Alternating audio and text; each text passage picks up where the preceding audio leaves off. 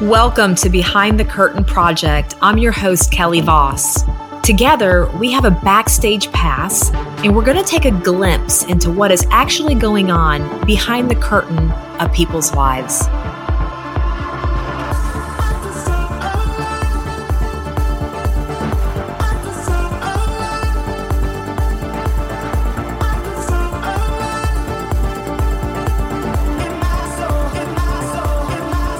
Welcome, everybody, to Behind the Curtain Podcast Project. Today is a very special day because I have a very special guest. I have my sister Rebekah with us. Say hello. Hello. Thank you so much, Becky. I'm probably going to just say Becky because I'm used to calling you that. Becca-boo. All those words. I know as you got older, you liked Rebekah better because it's more grown up. Yes. We kind of get stuck in our ways sometimes. So we'll just do what comes natural for me, if that's okay with you. Is that good? Yes. Okay. All right. So thank you so much for being here today. This is a super important topic to talk about. And I'm really, really grateful and honored that you have given me permission to, talk about this and for you to open up your heart and share your story, because I think it's one that a lot of people struggle with, and a lot of people deal with this, and probably way more than they realize. I know that there was a period of time I suffered with it, but you kind of had some deep struggles. So today you're going to share your story of alcoholism and how that affected your life, and kind of what took you to places that were pretty dark and heavy, and then, how you've kind of recovered and come out of that. And this is a beautiful, inspiring story. But if you don't mind, if you could just kind of start out with telling us where in your mind you felt that things started to change, where you saw the alcohol becoming a problem. Okay. Well, first, I'd like to say that my sober date is October the 13th, 2019. And that's awesome. That is from alcohol. We grew up in a very religious, strict home. Our parents were kind of hands off for us. I think it's important that everybody know that I had my first drink of alcohol when I was probably about 8 or 9 years old. Very young, wow. Very young in life. It was when one of our brothers, I don't know if I'm allowed to say their names, but don't. stole some Mad Dog 2020 from the food town. Not the Mad Dog. I think that the first drink is usually the one that is the most important, because it's what you feel, and it's that feeling that you continue to chase, just that feeling of, a lot of people in recovery programs will tell you that, we love to drink. It was fun. It was fun until it wasn't. So I was pretty young when I heard my first drink. When I got my first blackout drunk was when I was summer of between the 9th and the 10th grade. And I knew I was getting drunk that night. I went straight for the liquor bottle, and I turned it up, and I got blacked out drunk. I didn't drink every single weekend at that point. I think after that one, I was like, I'm never doing that again, because that was awful. The thing we always say. Right. And then, but on and off through high school, I would drink at my friend's house, and, it was always fun. It was always, where are we going? What are we drinking? Who are we drinking with? But then, I graduated high school, got married very young, and just started having babies. Having babies was what I was meant to do. It's what I always felt like I was meant to do. And, they were my life. I didn't drink every day at this point. I didn't drink during my pregnancies.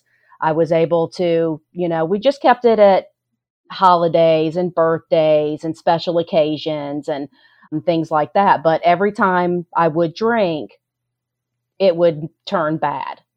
A lot of people said that I was not a happy drunk. I was a angry drunk. Now, let me ask you a question. So you said every time that I would drink, it would turn bad. Is that even during like a holiday party and things like that you're talking about? Is that a pattern you recognize now, but even back then, was it something that happened just like a social event or a Christmas party? Was that happening? I would say that 90% of the time, most holidays or any time that I would drink, it would go to a negative place by the end of the night. So it was always in excess. It was always in excess, yes. And of course, I didn't acknowledge it then because the next day, even though I would wake up, I wouldn't know what had happened, what I'd done. It was just drinking. That's what you did when you drank. You drank till you blacked out, and you paid the consequences when you woke up the next day. You said you were sorry, and you moved on. That was just the ritual of it. Okay. So 2008 came, and then, there was a lot of financial struggles. My husband at the time had lost his job. There was a lot of things that were going on, family dynamics that were kind of forcing me to reevaluate being a stay-at-home mom with the kids. And so I decided to go back to school, and I decided to go back. And in 2012 is when I graduated from my assisting program. And I got a job right out of that. And at that point in time, that's when I started to probably become a everyday drinker. It wasn't just special occasions anymore. So this happened when you graduated from your dental? Yes. Your dental job, you got certified? Yes. Okay. Got it. Okay. And I think the reason why the drinking picked up was because I was stressed out. The place that had hired me, I was straight out of school. I didn't know anything except for what I'd learned in school. I'm a hands-on learner, and I was working for my first dentist was very high maintenance lady. So, so I was looking forward to a drink every time I got off work. It was, where was I going to get my drink? And so I would come home and I would drink, go to work, drink, go to work. About a year after that, it was 2013, had my 20th high school reunion. And at that reunion, I, started to reconnect with a fella that I went to school with back when I was, in high school. Okay. Before we go there, I want to back up just a sec because you made a comment that caught my attention. You said, I would just want to come home and get the drink, just to kind of unwind and to, end the day. Your previous statement was every time I would drink, I would end up blackout drunk. Was this also happening when you were just coming home to have that drink at night? Was it going to excess, or was it just at this point, okay, it took the edge off? So at this point, I wasn't drinking to black out. I was just drinking to help me sleep. So it was just the kind of the come home, drink, unwind, and go to sleep so I could get up and do it all again the next day. But this is where the pattern of everyday drinking has started. That is correct. Okay. Yes. All right. So thank you. I wanted to make sure that I understood that, because patterns are everything. Yeah. And so we could recognize those. It's definitely important. So this event in 2013 was kind of a catapult into a series of events. I went to my high school reunion. It was my 20th reunion. And I reconnected with a fella that I used to go to school with. We began to talk every single day, texting. And he was kind of I could vent to him. I used him. He was a friend.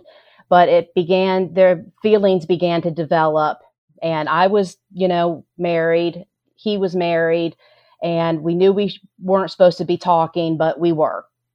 So a year of that went by, and everything kind of came out into the open about the relationship with him.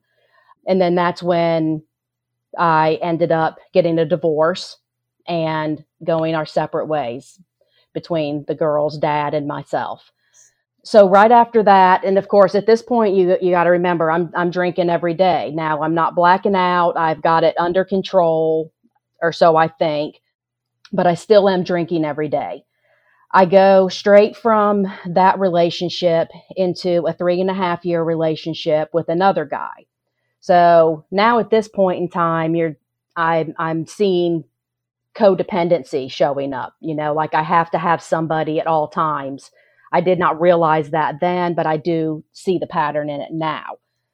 That relationship ended in a pretty bad night. There was obviously drinking involved. He was just my drinking buddy. And for 3.5 years, we ended up buying a house together. We were engaged. We were going to get married. And one night, just everything went south and there was violence in the home, which then brought cops into the relationship, and that ended.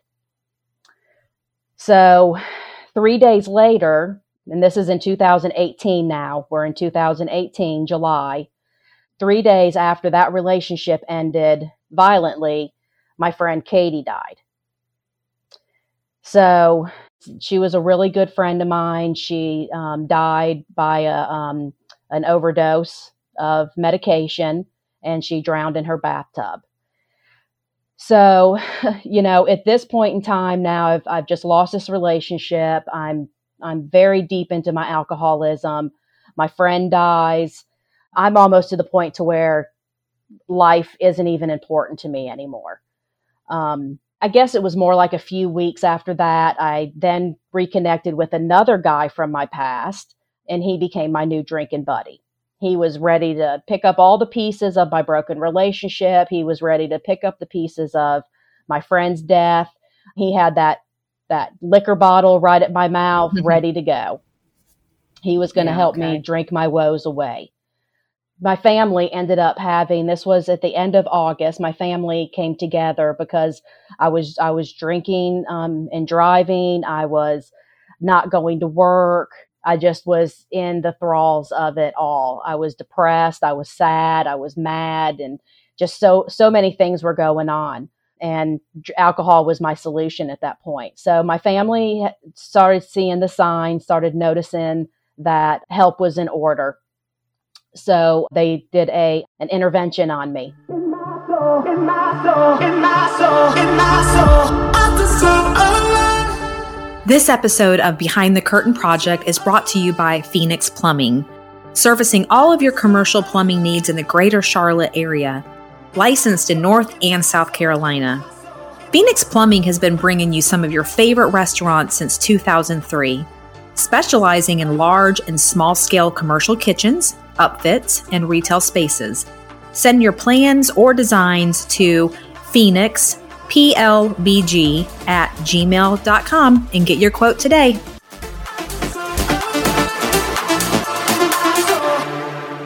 So before we get a little bit ahead of the game, I want to slow down a little bit because details, I think, are everything. And I remember being a part of that. And things, you're fast forwarding the story a little bit, and that's fine. But what I really want you to talk about is during that time frame of bad relationship that ended with the cops, and then your friend dying, and then you jumping straight into another relationship. What was happening with your girls and your relationship there? Can you talk a little bit about how that was affected? Sure. So when the divorce happened, of course, the kids were very shocked. They didn't know anything was wrong. They didn't know anything was going on. There had been, turmoil in the house already, but Taylor decided to go live with her dad, and the two little girls decided to stay with me. They, at this point in time, in my mind, I really truly thought, when I got into the relationship, the 3.5 year relationship, I truly felt like I was doing what was best for the girls by trying to be in a normal relationship and try to keep everything under control. I was trying to buy a house and, have a place for them to come live. Yeah. I remember that. because I sold you the house. And so I was a part of that. And the girls were very excited. The two younger ones were very excited because they were going to have their own room. And, it was a really cool space, and he had kids, and you guys were going to kind of bring those two worlds together. So it was a very exciting time, even though you were, heavily drinking, things were happy.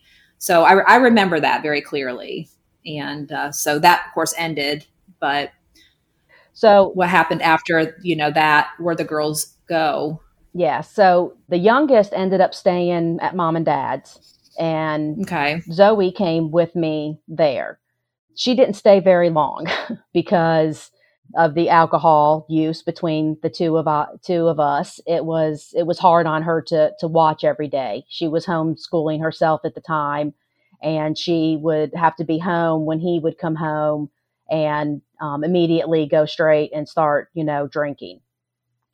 So she did not stay with us very long. So there was a lot of tension and turmoil between me and the girls. Taylor was upset with me because she felt like I was putting relationships with men in front of my daughters. But in my mind, I was truly just trying to do the right thing and make a home for them and make a life and Right. try to be normal. But when you have intentions. alcohol running your life, needless to say, normal is not the word for it. Yeah. And at this point, you wouldn't even have been able to define that alcohol was running your life because you were buying a house and things were happy and things were good. And so, yeah, made a turn for the worst with Zoe. Right. So, the girls were pretty much on their own between the weekends at their dad's house and balance in school. Mom and dad really stepped up to the plate and took care of my children during this time. And I do recognize it now that, I was choosing that man over my daughters. But again, I was truly believing that in the end, it was all going to work out and they were going to jump on board and we were all going to be this big, happy family. I mean, that was where my heart was. You never did anything maliciously to try to harm or hurt your children. No. You were working out of good intentions, of course. Right. And right. So things just continued to spiral. Yes. Okay. So at this point of the story, let's pick back up with the third guy who was there to pick you up out of the gutter. Your shattered heart with your loss of your friend and all that. And so he came in and he was, he was willing to be there for me. But then, after I believe it was a really bad night out, I ended up going out. I got drunk at the end of a bar. I had to be brought home by a police officer who brought me home. And when I woke up the next day, I didn't know where my keys were. I had no idea where my car was. I didn't know where my purse was. I didn't know where anything was. I ended up having to track all of that down, retrace my steps. Mom helped me, and we got our car home. And at this point, this is when the family's starting to really see my downward spirals. I'm just taking risk. I'm drinking and driving. It's just a lot of bad things. I had told Zoe I was going to the gym and after work one day, and instead I went over to the new guy's house and I drank. And when I came home, I just said, I just want to go to bed. And when I went to bed and they couldn't wake me back up. So it was on the verge of either call an ambulance to come see if I'm even alive or do an intervention. So the next morning, I get up and everybody's okay. And I'm thinking to myself, now I know last night was not good. So someone's going to say something about this. And I was expecting that. When you couldn't wake up, I remember this. Mom had, a complete freak out. What actually ended up happening? They did get you awake. And I think they force fed you some toast or something, and they realized, this was just complete intoxication. And I believe they wanted to take you to the hospital that night, but you, I think, were manageable enough to say, I'm okay. Yes. And so, but you knew when you woke up the next morning, the repercussions were going to be They were going to be pretty severe. Yeah. You were supposed to be at the gym. Right. And I come Right. home blacked out drunk. I don't even remember coming home. So little by little, and as that morning and day progressed, more and more of the family started showing up at the house. And at that point in time, I'm like, okay, I know something's about to go down. This isn't normal for everyone to be here. So the intervention took place. People cried, begged me to please go get help. And I agreed. I knew at that point in time that if I didn't get help, then I was probably going to die. I wanted help, but I didn't know how to get it, and so long story short, and how all this happened, I ended up at, I believe, the same place you ended up in, Riley, in your story, but I was taken there in the back of a paddy wagon, 3.5 hour. Oh, yay. 3.5 hour drive. Love the paddy wagon. Felt like a criminal, but, I had said that I didn't care if I lived, and that, I'd rather just die than to do this anymore. I just didn't want to do life anymore. But once I got there and got checked in, and of course they start giving you medication to help you detox. I really tried to embrace that as a new beginning. I really, truly wanted to stop drinking at that point in time. Before we talk about that, can we back up just a little bit? Because I remember the intervention and when that happened. And I think it's important for people to understand that there were so many things before that night that you came home from the gym that were so alarming and so scary that it really had progressed, from the family side of things. Things had really progressed. I mean, I personally was a part of an evening because I want to talk about the relationships, because again, you were in a abusive relationship with a very controlling person. And there's just so much more that was actually after the intervention. Was it? Okay. So I've got this all completely wrong. I mean, it's close. It comes next. But okay. So that's why these things get talked out. Amanda had to keep me straight on mine because I was like losing the details. Yeah. Okay. So I didn't realize that was after you had been admitted to the good old mental ward.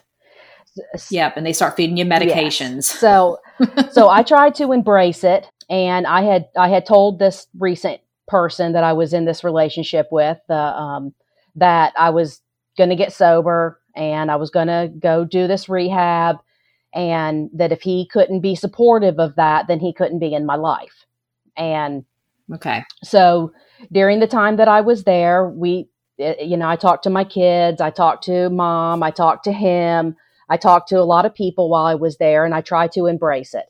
And I really did. I went to the meetings, I wrote in my journal, I had all of these apology letters to my kids, and, life was going to be different when I got out. So I had spent 7 days there. When I came home, I started going to a program of recovery. It's a 12-step program of recovery. And I stayed sober for about 3 months after that. Let's see, August, September, October, November. Yeah, because by Christmas, I was drinking again. While you were in rehab, what was the biggest takeaway? Because obviously you have so many now, but what was one of the ahas for you while you were in rehab, as far as what had brought you to that point, and what was the one thing that you were coming home to implement? Obviously the 12-step program, but also what else was, if anything, was there that you were like, okay, I know now I'm doing this and I have to stop in order to get better? Was there anything that you remember?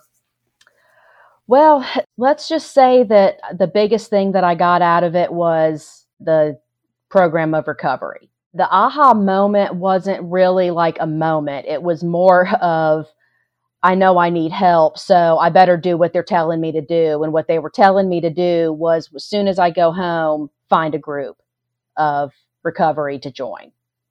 So, and at this point, would you say that you were a confessed alcoholic? Like you kind of felt like I am an alcoholic, or were you just kind of like, oh, I can get this back under, I know I can control this? At this point in time, I feel like it was more of depression. And that's Okay. what I took out of that, was that I was drinking because I was depressed. And if I could get the depression under control, then I could get the drinking under control. So before I left there, they had put me on an antidepressant, and that was going to make me happy again. Okay. Good old pills. So I did. I started taking them. I started doing the program. I got my first sponsor in the program, because that's what the program does. You get a sponsor and they start helping you work the program. Well, by Christmas time, I had succumbed back to the drink again.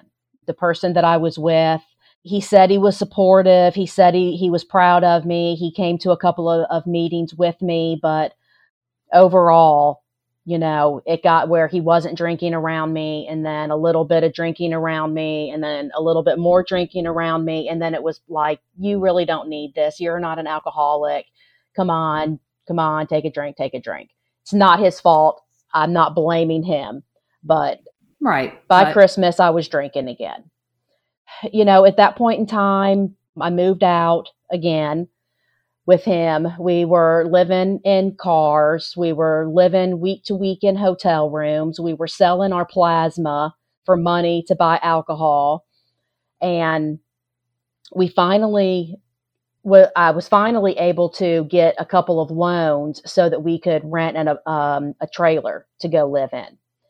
This was at the beginning of 2019, maybe around April or May. Or no, sorry, it was around March and April. And so we had only been in this place for a little while, and we hadn't been there very long. And, drinking every day, a lot of alcohol use, a lot of drug use.